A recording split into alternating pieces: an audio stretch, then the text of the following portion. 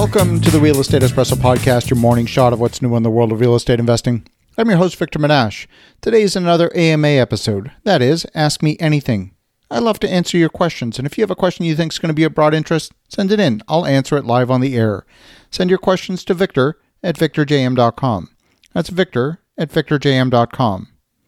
Today, Ryan from Arlington, Texas asks, Hi, Victor. You always seem to be ahead of the curve, and you do a wonderful job informing your listeners about the trends you see in real estate and current events. Where do you get your news? What are some of your bookmarked websites or other mediums that you refer to most often? Love the show. Thanks for all the great content. Well, Ryan, thank you for the kind words, and this is a great question. I produce several different types of segments on the Real Estate Espresso podcast. Number 1, evergreen content. Number 2, trending items, whether they're in real estate or the economy. Number 3, journaling. These are stories from my own direct observation in my own projects. Number 4, interviews. Number 5, book of the month. And number 6, AMA episodes, just like we're doing today. Your question relates most strongly to those topics that are trending in the industry. These shows require the most research. They are those that somehow tie into something that's happening in the broader economy. For that, I've got numerous sources. I tend to stay away from the headline sources like the New York Times and the Washington Post. I almost never look at USA Today or CNN or Fox News. When it comes to commercial real estate, the Wall Street Journal does a dreadful job. So I rarely look at the Wall Street Journal for real estate, but they are a good source of economic and geopolitical information. I do have many go-to sources. They include the World Economic Forum, Business Insider, and the newsletters of various economists. I go to the research departments of the major brokerage houses like Colliers, CBRE, JLL, and Marcus & Millichap. I use the economic research from the Big Four accounting firms, and I use the research departments from Fannie Mae, Freddie Mac, the Canada Mortgage Housing Corporation, and many others. There are people that I like to follow regularly, many of whom I know personally. I'm thinking of folks like Peter Schiff, Simon Black, Dr. Doug Duncan, the chief economist from Fannie Mae, John Malden. He has relationships with many central bankers directly, Ray Dalio from Bridgewater Associates, Harry Dent, and I make it a point to get invited to some of the most exclusive webinars where I can find out information from industry insiders directly.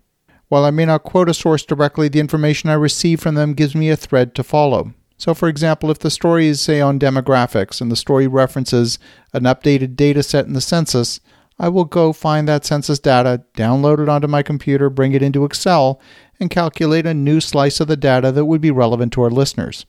I might get an idea for a segment from the Wall Street Journal, but if there's a superficial story in the Wall Street Journal that's referencing a report, say, from Fannie Mae, I'm going to go to the original report, which will have much more information, and I'll create my own summary of the analysis. Now, in your question, you talked about my reporting being ahead of the curve. It's true that I've made numerous predictions this year that have appeared in the podcast days or weeks before they've appeared in the news. And whenever that happens, it's the result of some analysis.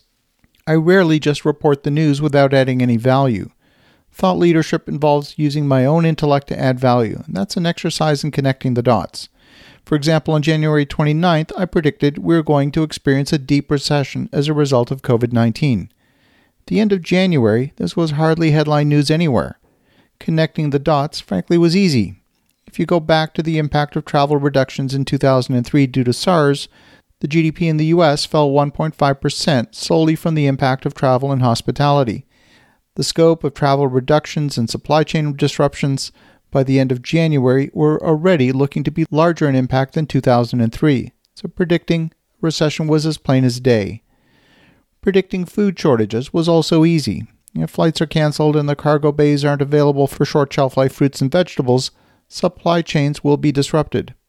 If there are restrictions on the movement of people between countries, then migrant labor that's the backbone of high-volume farming is going to be disrupted. Predicting a food disruption is just connecting the dots. Anyone who's paying attention could easily see that. Now, on today's show, I'm going to go out on a limb and make one more prediction while I'm at it. I'm going to predict that once social distancing requirements are eased, people who have been stuck at home for nearly 2 months will be looking for a getaway. But it won't be a charter flight to an all-inclusive resort. It's going to be a while before people have the confidence to jump on crowded flights. The vacation of choice will be a cabin on a lake, a chalet in the mountains, far from the crowd, or perhaps an RV vacation. If you have a short-term rental in a vacation zone within driving distance of a major population center, you're well positioned to fulfill the demand that will return with a vengeance. I want to thank you, Ryan, for a great question. As you think about that, have an awesome rest of your day. Go make some great things happen. We'll talk to you again tomorrow.